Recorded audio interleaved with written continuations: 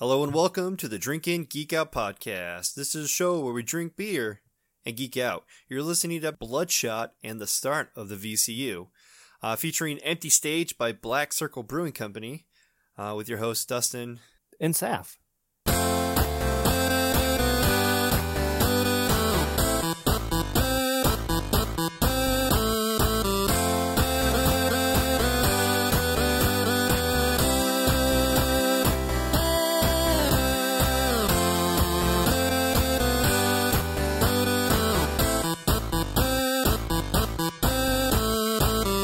All right, before we get started, I would like to invite everyone to go to our Threadless shop to check out our new COVID-19 designs. My personal favorite is the We Are In This Together design. I have one and I wear it all the time. By all the time, I mean I wore it like twice because I just got it.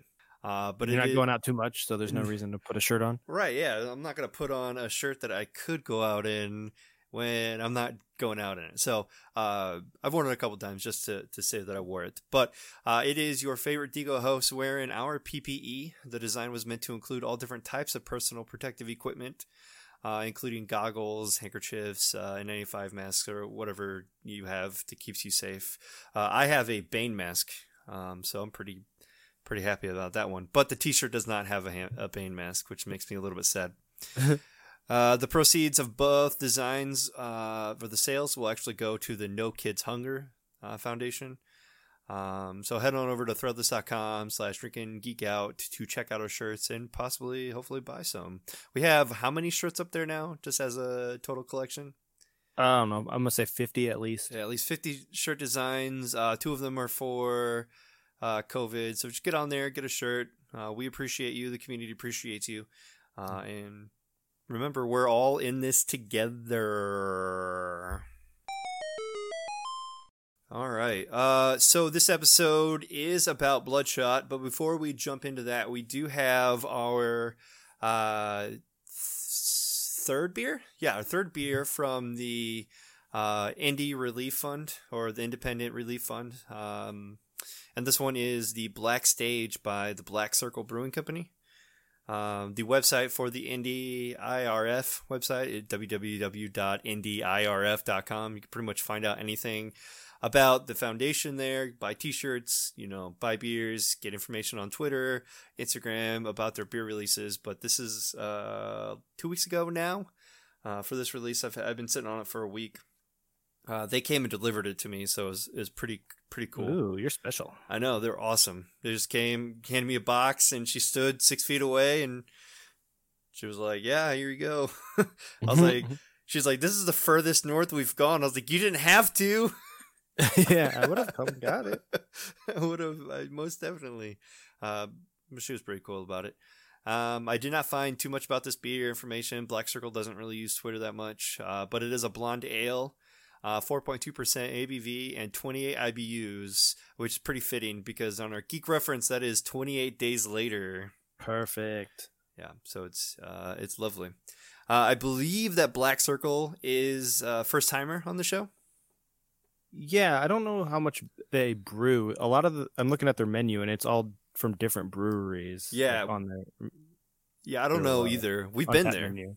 Right. Yeah. We've been there and we did drink some of their stuff, but then we were looking at it, me and my wife were looking at it, and we were trying to figure out, like, when we were making stops and buying stuff for people, Black Circle came up and we looked and we couldn't find anything. We're like, this is unfortunate they're not brewing their own stuff. But a little bit about Black Circle is Black Circle Brewing Company is an equal parts microbrewery, craft beer bar, and music venue. We are located in the Double 8 warehouse, now called Refinery 46 in Midtown, or Sobro Fringe. Not sure what that means. We share the building with several local businesses and a co-op working space on the lower level. Our focus has evolved over the first few years to offer not only house-made local beers, but also guest taps from our friends in the industry. Our focus has evolved over the first few years to offer not only house-made local beers, which we haven't really seen any lately, but also include guest taps from our friends in the industry. A small collection of wines and ciders, mocktails, and even domestics, and whatever else may strike us to carry. We want you to come here and drink whatever you want. That's a decent business model. A lot of people go to breweries to be able to taste what they've done, you know, Yeah. their creation. If you want to be a bar, be a bar. If you want to be a brewery, be a brewery. But I don't know. This isn't a soapbox for that. You do you. But in front of us, it is a local creation. The similar people helped them that helped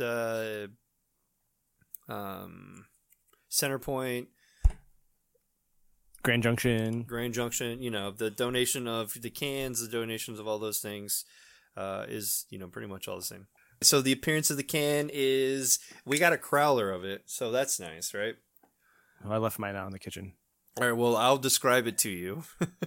I have a picture of it that I Yeah. can pull up. So they have the IIRF logo, that's shape of shape of Indiana. And the mantra on the side, to those who serve us. The Independent Relief Fund is a registered nonprofit organization dedicated to serve those who serve us. We aim to provide assistance for the food and alcohol industry workers in both the short and the long term. The goal of the fund is to continually generate funds through the proceeds of the sale of the charity beers, which will then be donated to the industry workers in need due to health, financial, or personal reasons. So again, it's the IndieIRF.com. For the Black Circle aspect of the can, they have the Black Circle logo, and just the name of the beer plus the ABVs. It's nothing, you know, pretty much straightforward. And then the Crazy Horse hops and the Sugar Creek Malt Company, those have been mentioned prior. Donated things. Yeah. So yeah, that's the can. It's a golden can. It's pretty nice. Yeah. What's interesting is the first one we had was a 12-ounce can. Mm-hmm. The second one was a 16-ounce can, and now we have a crowler. So they all have been different so far. Yeah. Maybe the one coming from Brewlink is going to be a growler only. Growlers only. I hope not. That would be really awkward. We'd actually have to do it together. Yeah. And be like 6 feet apart and drink it, because it's going to be tough. Like, I can't sit and drink an entire growler of it. I know. I don't think you're supposed to. That's why, like, all these growler sales that are going on, it's like, yeah, but you have to drink it alone, because who are you going to drink it with? I mean, I guess if you have, like, a significant other, but that's still 2 people. Yeah. It's only 4 beers, technically, if you pour them out in 16s, but it's still, that's a lot of beer. All right. Yeah, I like to get varieties rather than one big one. Yeah, for sure. All right. Got ourselves a nice, quite light goldeny color, piss color. I think I kind of looked at it before, but if I'm going to be honest, I will probably say I can't find that window. Why can I not find that window? There it is. Probably Kirk's Uniform or a Pichu Pale. Yeah, I was going to say like a 1 or a 2. It might be a little bit darker than Pichu, so... Yeah, I think leaning definitely towards Kirk's Uniform. Which I heard his uniform's actually green, but Really? It's just the lighting from the television studio that made it look yellow. That's awesome. So all the sales and everything about a yellow captain shirt has been incorrect. Yeah. Nice. All right, then. Yeah, so what does it smell like? I guess we're on that now. Yeah. It's got a light, hoppy smell. Yeah, definitely smells just like whatever ales smell like, you know? It's definitely lighter. The multi is good. I definitely could pinpoint hops. Have not tasted this yet. Usually in these episodes, I'd be halfway through the beer before we even talk about it. But I slurped some up that I spilled, Oh. so I have a little taste of it in my mouth. Okay, good. Yeah, but I mean, there's not really much. Yeah, Other than like the upfront. and it's so like clear looking. You're gonna expect it to be very light. Yeah, you know, if you didn't tell me this is a blonde ale, I'd be very confused between like, is it a lager, is it like a pilsner or something? Yeah, Based on the look and the smell, might as well do it some justice and give us a taste. bottoms up. This is more like a cream ale than. Yeah, it's got a little bit of a extra carbonation to it that I Yeah. wouldn't expect from a crowler. I guess it's still got that. It didn't get flat or anything, so I guess we're fresh enough into it that it's not gone bad yet. I mean, you did say you just got it the other day, so yeah, that's pretty good. Yeah, it's very easy to drink. Not a ton of flavor. It just got a little bit of a hoppiness to it that it's pretty good. Mm-hmm. Adds a little bit to it. Yeah, for sure. There's no confusion as to which check-in this one is. There's only been 17 total, I believe, and 13 ratings. 4.29 right now is what everyone has, which is pretty good. Yeah, that's great. It's up there. I have 0 friends, so I can't say anything about that. Same. I wonder if people are bumping it up in the scores just because it's for a good cause.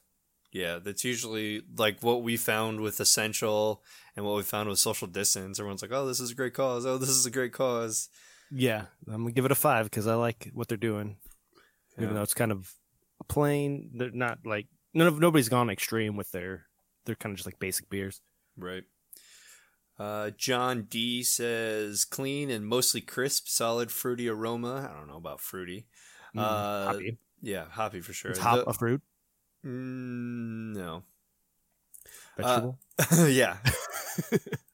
Through the Belgian roundness comes through to the finish. I can see the Belgian stuff. Happy drink for a good cause. # proper. He gave it a 3.5. Bailey F. Sorry, Bailey, whatever. Hoppy, clean. Some might call it a crispy boy. A great brewery with great people making great beer. The industry folks in Indy sure as hell stick together. She gave it a 4. Or he, I don't know. I'm not really looking at pictures. Billy, I don't know. Probably it was a lady. Yeah, it's a lady. Glad I can help out fellow people in the industry. So that's 4.25. And most definitely appears that they are ranking it up just a little bit for being a good cause. Good, yeah. No, I don't see anybody else saying anything. No, the first guy said something, but I wasn't going to read it. Just scrolling, yeah. All right, let's go ahead and find it on the phone so I can put my picture that I took. Check it in. Take a few more sips before I decide. All right, while you're taking your sips and deciding, I'll get started. I gave it a 3.75. As blonde ales, I feel like this is not a blonde ale. It's a hoppy blonde ale. Well, yeah, that for sure. There's aspects of it that kind of taste like a wheat, and then there's aspects of it that are, kind of like a Pilsner-y flavor to it. I don't know, something that like would rival a Big 3 beer. So I guess like a cream ale would probably be the one that's best suited for it. By all means, it's better than the Big 3. It's something in that vein. I don't really know if blonde ale would be the thing for it, but it's pretty tasty. Yeah, it's like a quintessential lawnmower beer, I think. Yeah, definitely light. Yeah, it's almost like water compared to some of the things we've been drinking. It's very light. It goes down easy. Yeah. I had it as a 4, but I knocked it down. I only had it as a 4 because I was on the it's a good cause thing. Yeah.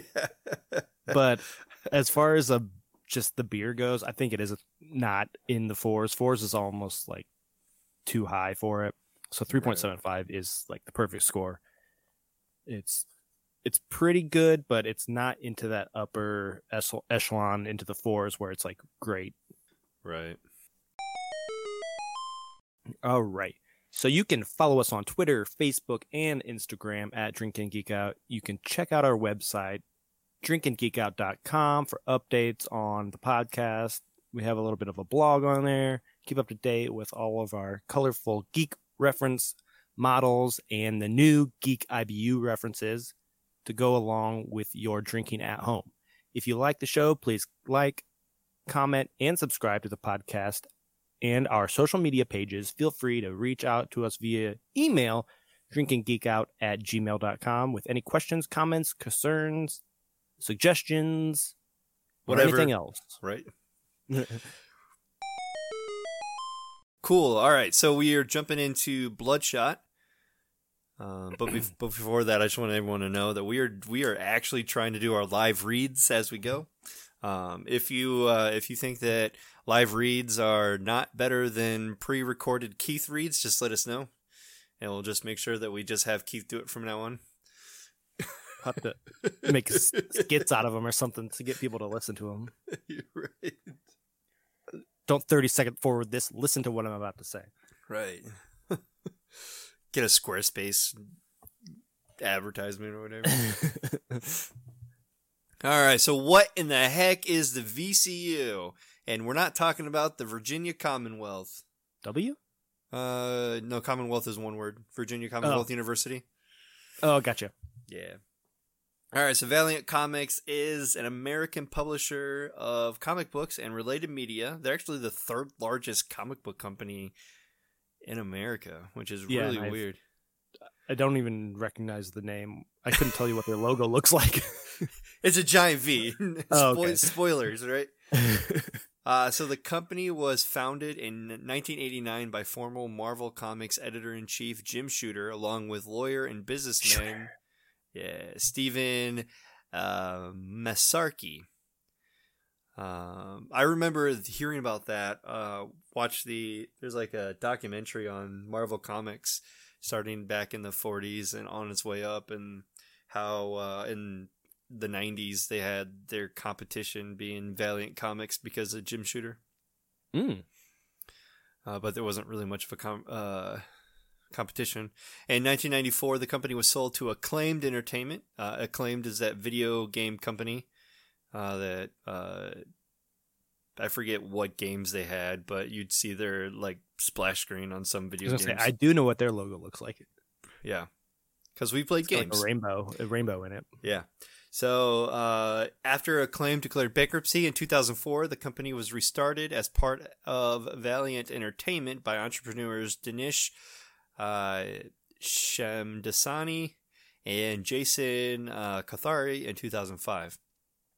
Valiant Entertainment launched its publishing division in 2012 as part of an initiative dubbed the Summer of Valiant, winning Publisher of the Year and being nominated for Book of the Year at the Diamond Gem Awards. Valiant has set sales records and was the most nominated publisher in comics at the 2014, 15, 16 Harvey Awards, releasing the biggest selling independent crossover event of the decade with the Book of Death in 2015. Valiant was acquired by DMG Entertainment in 2018. In 2015, Valiant announced that they had partnered with Sony Pictures, which is a mistake on your part for Sony, to produce 5 films based on the Bloodshot and the Harbinger comic books. The rights for the Harbinger would later be acquired from Sony by Paramount Pictures. Harbinger sounds familiar, but maybe I heard news about the movie. Yeah, probably. I didn't know that right. I just knew about the Bloodshot, and I was going to do like which crappy Valiant character do you think is going to be next? But we guess it's the Harbingers. We don't have to play that game. What's the third one going to be? Who knows? Probably nothing. Probably full by then. Right. Be sold to another bankrupt company. Marvel's going to buy it and reboot Bloodshot as a Deadpool movie.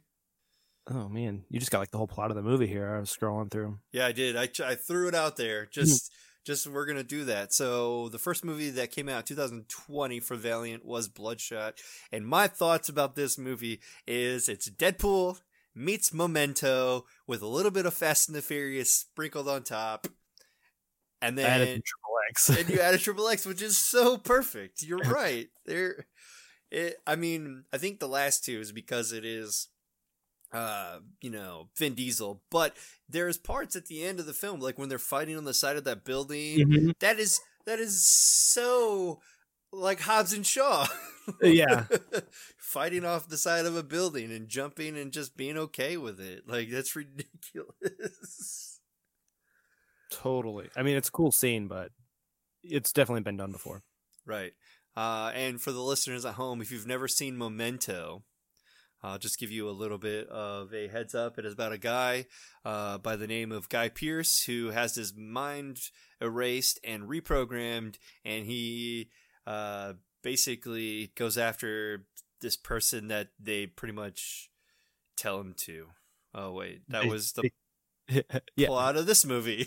The person that he thinks killed his wife.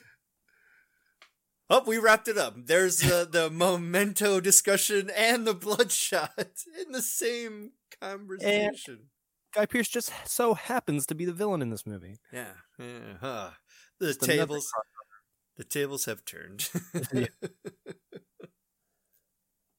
So tell us a little bit about the Bloodshot movie. Okay. Development of a Bloodshot film began in 2012 with Jared Leto originally in talks to star in July 2017. In March 2018, Diesel was hired to portray the title role, and the rest of the cast joined over the following months. Filming commenced in South Africa in August of 2018, lasting through October. Did not realize it was filmed in South Africa. Oh, I didn't know that. Then we just get into the plot. After leading a successful rescue operation in Mombasa, U.S. Marine Ray Garrison and his wife Gina travel for a holiday at an Italian beachside town in the Amalfi Coast. I think it's Amalfi. The Amalfi Coast. Yeah, it's Italian. That I looked like another L, so we got real Amalfi. However, they are kidnapped by a group of mercenaries led by Martin Axe, who demands to know the source of the Mombasa hostage operation. Since Ray is not privy to this information, Axe kills him and Gina. So did that actually happen? I thought that was... That doesn't happen, right? Because in the middle of the film, he goes and sees Gina, and she's like, "Who the fuck?" Yeah. She's like, "I remember you, but I've moved on." Yeah, like I have a kid now, and this kid's like obviously 5, and he's like, "Is this my kid?" Like moment. Yeah, you can see it in his face. You're like, "Is that me? Does that look like me? Oh no! Do I need a DNA test?" So my question is, how is Ray end up there? How did he die? Because that didn't happen. Right. Yeah. So I don't know from they don't ever explain it. Yeah, from the conversation of him and Gina after he escapes, basically was like, "No, you volunteered for this." Oh. Right. And so I thought he volunteered for to be a mercenary, but that he died doing that, and then they ended up with him. Oh, I don't. It doesn't make a whole lot of sense. Don't look into much of the plot, or you'll get lost. Yeah, there's a lot of holes there. I'm not getting it. All right. So after he's killed by Axe, he is later resurrected by the RST company, or the Rising Spirit Tech. Rising Spirit is the name of the project in the comic books that gave him the powers. So it's only fitting that the Rising Spirit Tech is the name of the company. The company specializes in developing cybernetic enhancements for disabled U.S. military personnel. The company's CEO, Dr. Emil Harding, which is Guy Pearce, tells Ray that he is the first successful candidate that have been resurrected by using the special nanite technology. Ray is also introduced to Dr. Harding's other patients, including former U.S. Navy diver KT, whom he strikes a friendship with, and then former service members Jimmy Dalton and Marcus Tibbs, whom he gets on poorly. That's a little bit of an understatement. One of them is a dick, and the other is a blind man. And Ray's played by Vin Diesel. Yeah, right. Yeah. Say that at the beginning. I don't know who any of the other actors are. I can't say that I've seen it. Yeah, I don't think I know any of them other than Guy Pearce. And the Wiggins. The tech, yeah, that guy later in the movie. I thought it would have been interesting. Well, here, let me read on, and then we'll get to what I thought. After experiencing flashbacks of Gina and Axe, Ray escapes Rising Spirits Laboratory in Kuala Lumpur and pursues Axe, seeking to avenge Gina's death. Using the nanites to hack into the computer database, Ray tracks down Axe to Budapest. After trapping his convoy in a tunnel, Ray kills Axe's bodyguards. Before executing the mercenary, he is later recovered by KT, Dalton, and Tibbs, who bring him back to Rising Spirit for reprogramming. In truth, Harding creates false memories of Gina's death as part of the plot to eliminate rivals in Rising Spirit. I don't get that. Like, how are they rivals? They were all together in a They all picture. created this. Yeah. So he did like rivals as in like proprietary for the software or for ownership of said company or for, you know, like board seats. Like he didn't want to pay residuals to those people. So it was all about money, I guess, or power in the company. He wanted to be the sole owner. Yeah. But I thought that scene was cool where there's like flour floating through the air and it's all red and it's just blasting everybody away. Cool action scene. It didn't necessarily need to happen because he blocked the one side. Why didn't they just back up and go back out the other side of the tunnel? Oh, we can't go this way. Let's just back up. Let's all just sit here and get shot. Yeah. Then after he wipes his memory, he sends them to kill Nick Barris, another one of those people. It appears that Axe called Barris in the tunnel. So they found him that way, which was very fortuitous. So he goes and he tries to kill him. And the problem with that is Wilfred Wiggins has an EMP bomb. Just so happens to have one. He was expecting him to show up eventually. Right, like, kind of. But you know how, like, I don't know, like, he's a tech genius. He could just build EMP bombs in his little basement lab. Right, I know, I get it, but is Nick Barris that, like, suspicious? Like, his, like, couple of people died. Coincidence? I don't think so. But, I mean, he just he knew what was coming. Well, I think he helped build him. Well, yeah, I know. Yeah, probably. That's probably true. So he knows what to expect when it's like two buddies die in horrific gunshot or shootouts. Right. That's my take on it. Not that they ever do any plot forwarding in the movie. No. So Wiggins, after he EMPs him, resurrects him. That was weird to me. Like he kills Nick Barris and knocks out Ray, and then he uses the EMP to him immediately bringing him back. I guess it kind of helped with the tracking modules to get rid of the tracking. Oh yeah, but was this Wiggins' plan the entire time? It seems that way. He's like expected all these things to happen. Eventually, this robot would come to kill him. He could use EMP, knock him out, and then bring him back to life to use him or become friends with him, Terminator style.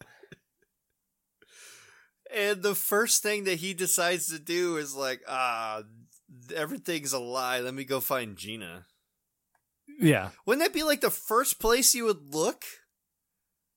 Like if you have a rogue... I guess it was, right? Yeah. They had the epic fight, but how did he beat him there? Like, yeah, you think these people would have her house always guarded because anytime he escapes, that's where he's going to go. Right. So, plot hole.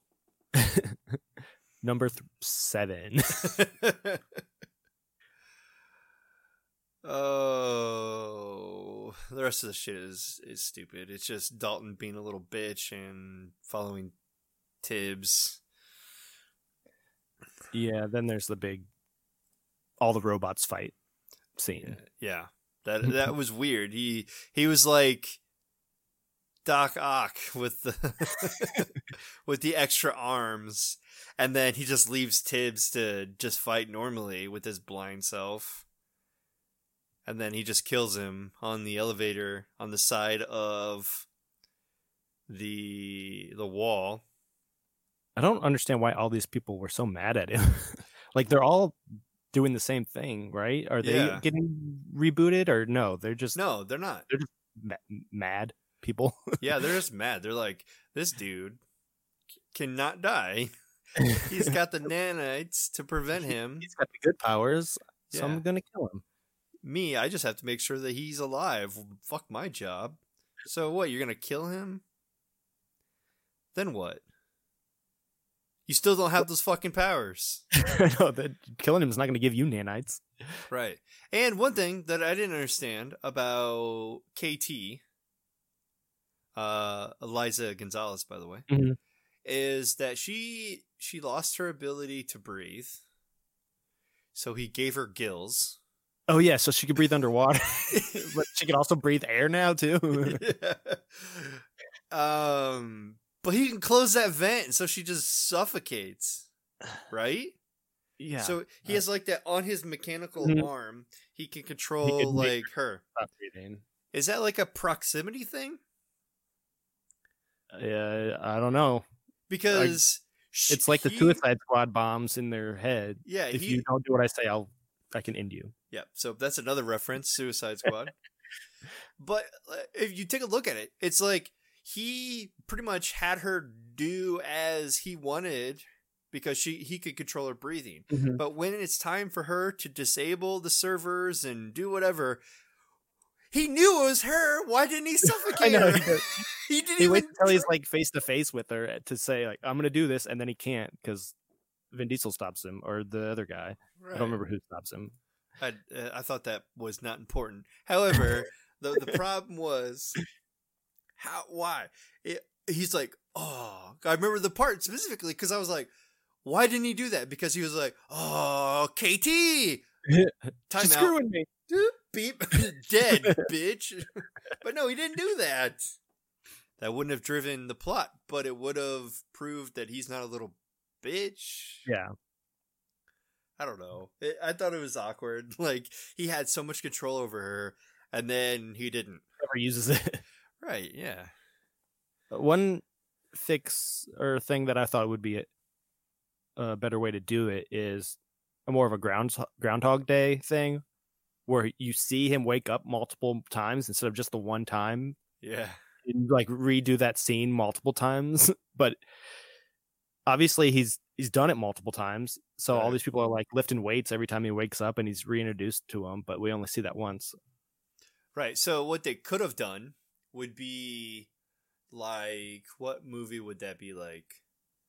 Just to throw another like I don't know. I was Would've- thinking Groundhog's Day would be like that, or potentially like a Wedding Crashers. You know, like in the opening scene where they're doing the shag of all the women at all these weddings. They all end the same. Women fall down with their boobs flopping around on the bed, and it splits into multiple screens. Do that, right? Yeah.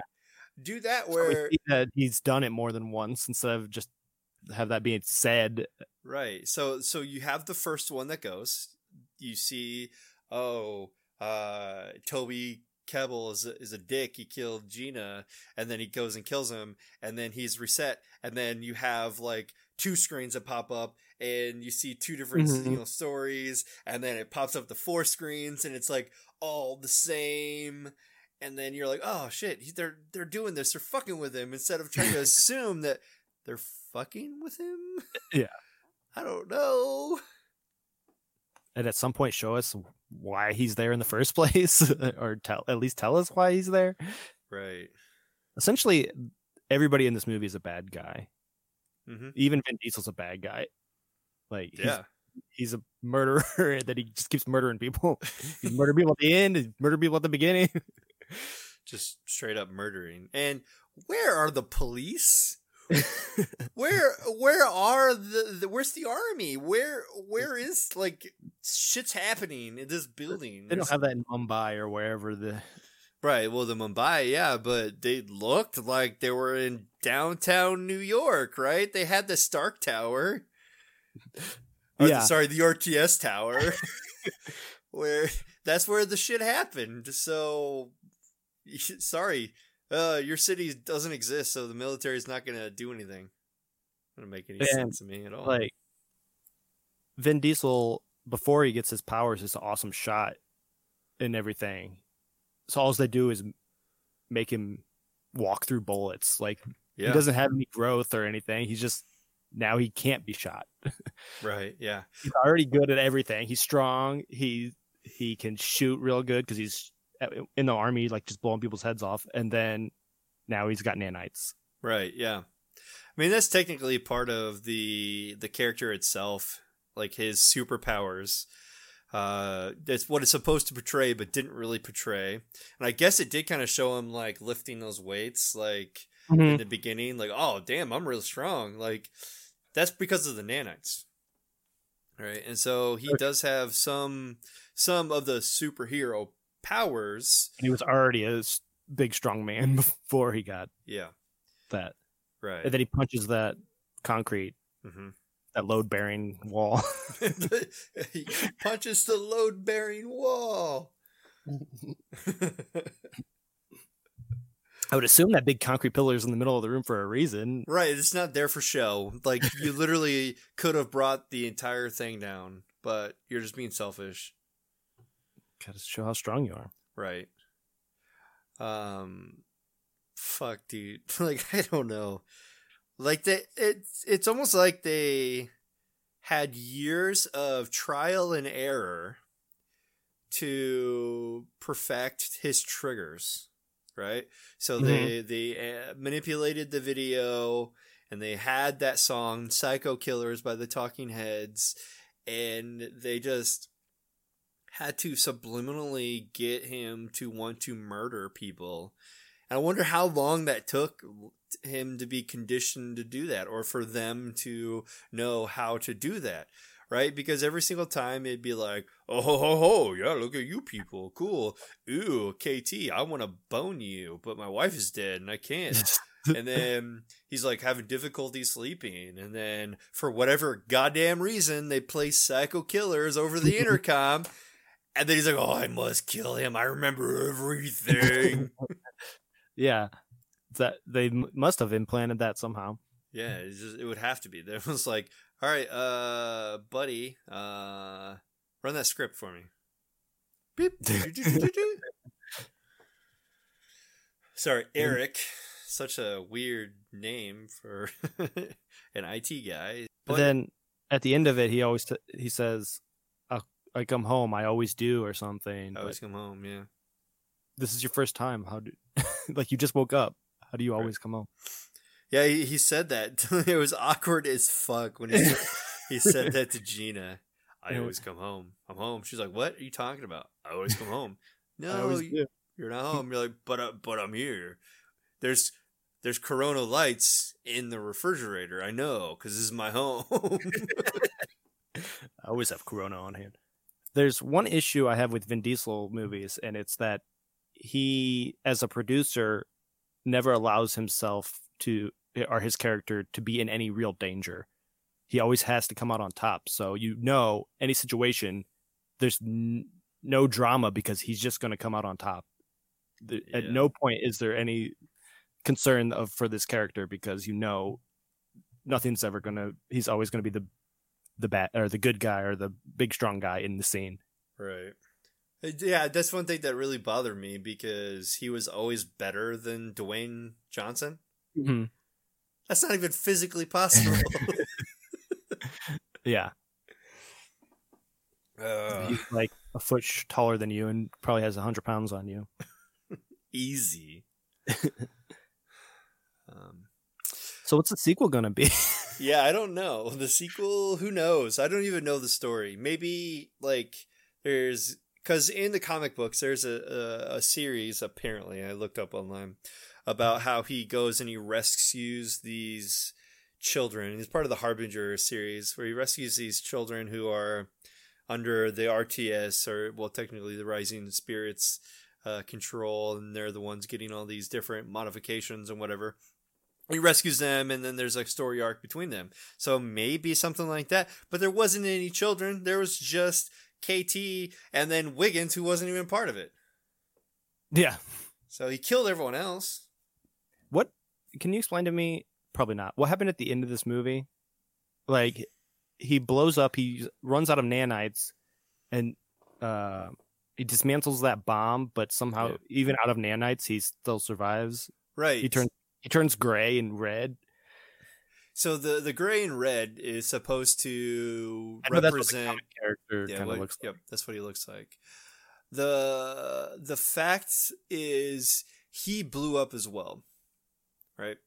And then Wiggins kind of reassembles him. Yeah, he for the most part, all he needed to do was for the hub or the heart area where the nanites are essentially located to improve that, and then the nanites would repair his body. Mm-hmm. Because the nanites have the ability to pretty much restore anything, aside from, I think, decapitation, which you would assume that you were standing on top of a bomb. Your head's gonna pop off. Yeah, everything's gonna pop off. But you did see parts where like half his face was blown off, and other things, and it just reassembled. So that's my take on it. That he died again, and that's why Wiggins was like, "Do you remember me? Shit!" Like. I don't know. These nanites are, they're part of like erase your memory types, and you were dead, bro. Like, are you okay? I didn't know if that little vial of nanites he stole off of him or like borrowed from him to research if that had anything to do with him being able to be brought back because he had those like 10 in that little jar. Maybe. Man, that's a possibility. Especially since, he used those to study the thing, and he was able to unlock them and have self-regenerating nanites now. So he's pretty much unstoppable now. Yay. Just gonna go get blown up some more. Right, yeah, you might as well. You got the power to do it. The end scene pretty much was just missing the Coronas. Yeah, they drive off, but where are they going? They just like get that car and drive off. Yeah, it's like we're ready to roll. Let's go. Where? Not sure where I'm going. All right, so the cast of this, we talked about a couple of them. Raymond Garrison was Vin Diesel. All right, Bloodshot, technically. Sam Hagen as Jimmy Dalton. No idea who that is. Isa Gonzalez as KT. No idea who she is. Toby Kimball as Martin Axe. He was Doctor Doom in the Fantastic Four. One? Yeah. Which I have another point about multi-comic book franchise actors. Guy Pearce is Dr. M.L. Harding. We know him from Momentum. Iron Man 3. And Momentum. The same movie. Lamorne Morris was Wilfred Wiggins. He was a SNL guy, wasn't he? He was on New Girl. Oh, he's New Girl. Okay. I don't think he was ever on SNL. Because I know he was on Jumanji, the latest one. He was the radio tech guy that was servicing the machine or whatever and got it working, I guess. Oh, in the second one? Yeah. Or the third one, I guess. I guess. Tallulah Riley was Gina Garrison, even though she has a family, so she's not technically Garrison. So we're just left to assume that we don't know her last name. Johannes Hakur Johannesson. Whoa, that's a name. That is a name. It is Nick Barris. He honestly, like, if you like look at him from a different angle, it kind of looks like Nick Offerman. Yeah, I can see it. Alex Hernandez, the blind Tibbs, Mr. Tibbs. Call me Mr. Tibbs. Siddharth Donajay was Eric. And then we have I can recognize that guy from something, but he doesn't, his IMDb is very, very bleak, so I don't know like how we would recognize him from, or what we would recognize him from. And while you're looking up that, we have Tamar Barjak as the Mombosa gunman. So he's just in the scenes where he got shot in the face. He was on this Amazon Prime show I watched, Undone. Oh. where it's I don't know what the term is, rotoscoped or something. Like they act, but it's all animated over, so they're like cartoons, but with actors. I don't know. There's a Keanu Reeves movie that does it too. I don't know what the animation style is. It's just like painted over the scenes, so it all looks like a painting, but the actors are doing it. Huh. It's hard to describe. I'll have to check it out. A couple of the Easter eggs that I found online and kind of watched through. There wasn't a whole lot of them because this movie didn't have them. Kind of looking for Easter eggs for, spoilers of like the next Valiant movie, but there wasn't really anything. Martin Axe. Axe's actual name of a character in the comics. He's a computer geek, type of weirdo, badass type of guy. Definitely not the mercenary Yeah. that he is, but he goes by the name of @X. That's my only connection that I can think of. By me, I mean somebody else.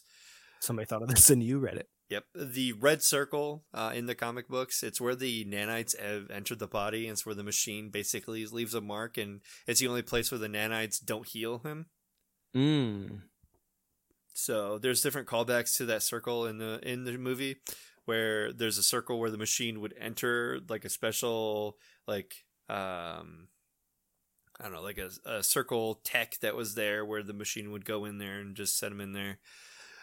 So that was there. He didn't actually don a red circle on his chest, but you could see that his heart and everything was lighting up when he was overclocking his nanites. And it was kind of like a nod to that. But it's weird because in the movie it was, a light reference, overheating, like a light, but in the comics it's a big blood circle. It's just like painted on his naked chest. Yeah, he puts a shirt on, his blood bleeds through the shirt every time. It's like a John Wick movie. He throws a shirt on, and he's still got blood everywhere. Cause that makes sense why his name's Bloodshot. In this movie, it did not make sense. Yeah.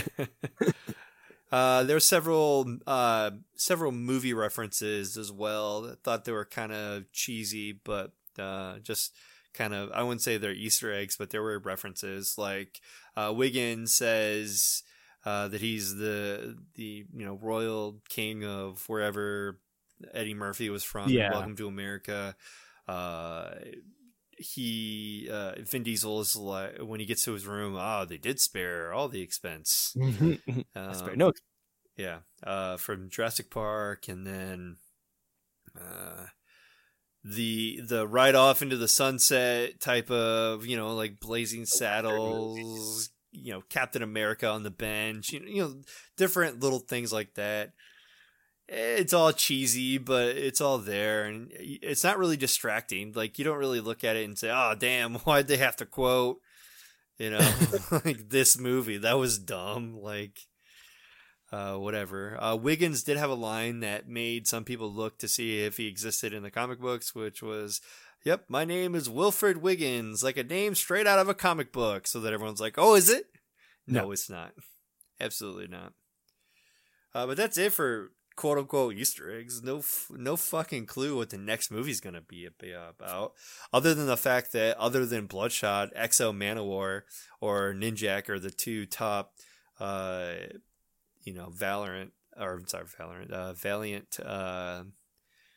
heroes. But fuck, I don't know any of these names. Was there a post-credits scene like the Marvel movies have? I didn't know. I didn't even look. I didn't even bother. I was like, I'm not sticking around any longer than I have to. Yeah. But anyways, because of this movie, we have 3 new contestants on the multi-comic book franchise actors list. Vin Diesel now is a multi-comic book franchise actor with Groot and Bloodshot, so he's got 2. Guy Pearce, everybody, welcome Guy Pearce. Yay! Aldrich Killian and Dr. Harding. And then now Toby Kebbell. He was, Kebbell? He was Dr. Doom in the newest franchise of the Fantastic Four. And then he was, of course, Martin Axe. They were going to do a spinoff of that movie, a Dr. Doom solo movie at one point. That would be awesome. I think the movie didn't do well enough for that to actually happen. But Oh, I thought it sounded like the script or the outline sounded cool. The summary of that was proposed. right. I don't know. I always felt like that movie, the one with Michael B. Jordan and Kate Mara, like that one, I really liked that cast. Like I felt like that was a much better one than having, you know, fuck if I can't remember any of the people in the Chris Evans series. The guy from Shield, Yeah. and what's her name? Yeah, right? Yeah. So we have the bald guy from The Shield, and then the girl that the girl that we think Jennifer. we know. Oh man, this is gonna kill me. Oh, I gotta look it up. Jessica Alba. Yes, Jessica Alba. There it is. And I don't know who Mr. Fantastic is. I have no clue who that is. I know that in the new one, it was God, I can't even think of his name. He's in that drumming movie. Yeah, it's Ian Grufford. No idea who that is.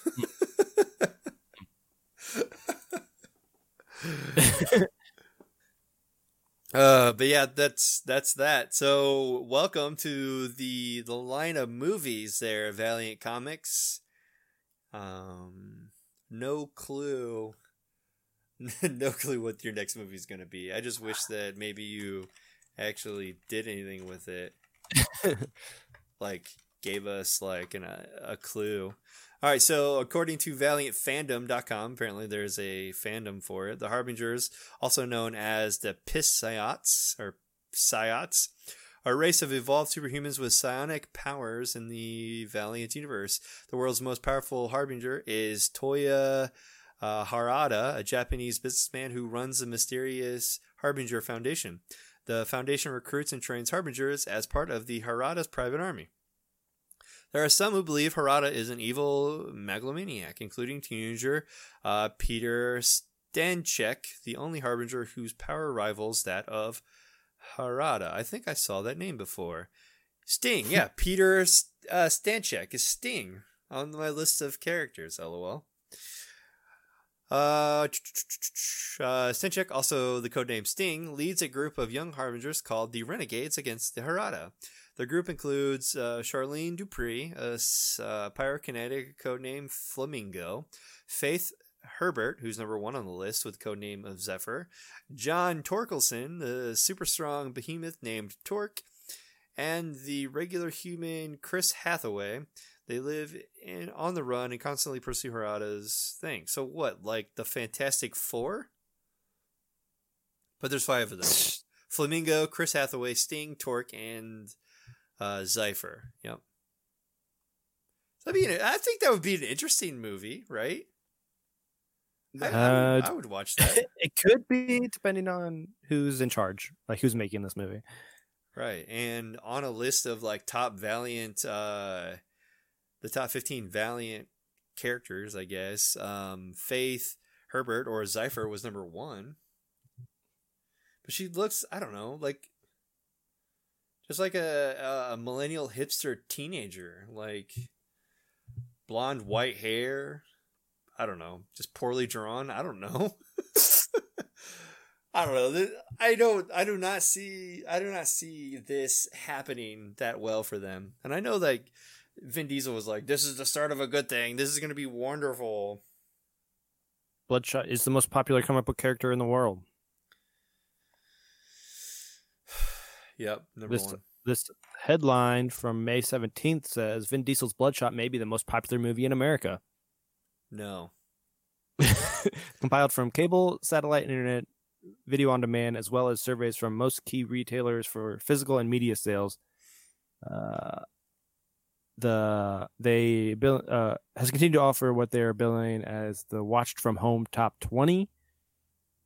And to my modest surprise, the top movie last week was Sony's Bloodshot. I kind of skipped a bunch of sentences in there, but that's good enough. I don't know. I I'm excited to see like what they can pull out. This seems like it could be fun, but at the end of the day, it just seems like just another Fantastic Four. It's just gonna crash. Yeah, all these. Yeah, it's made up of a bunch of movies that have already been made better. Right.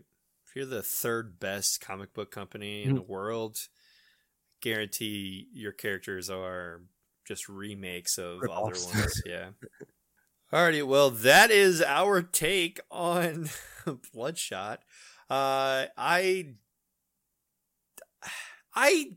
kind of liked watching it.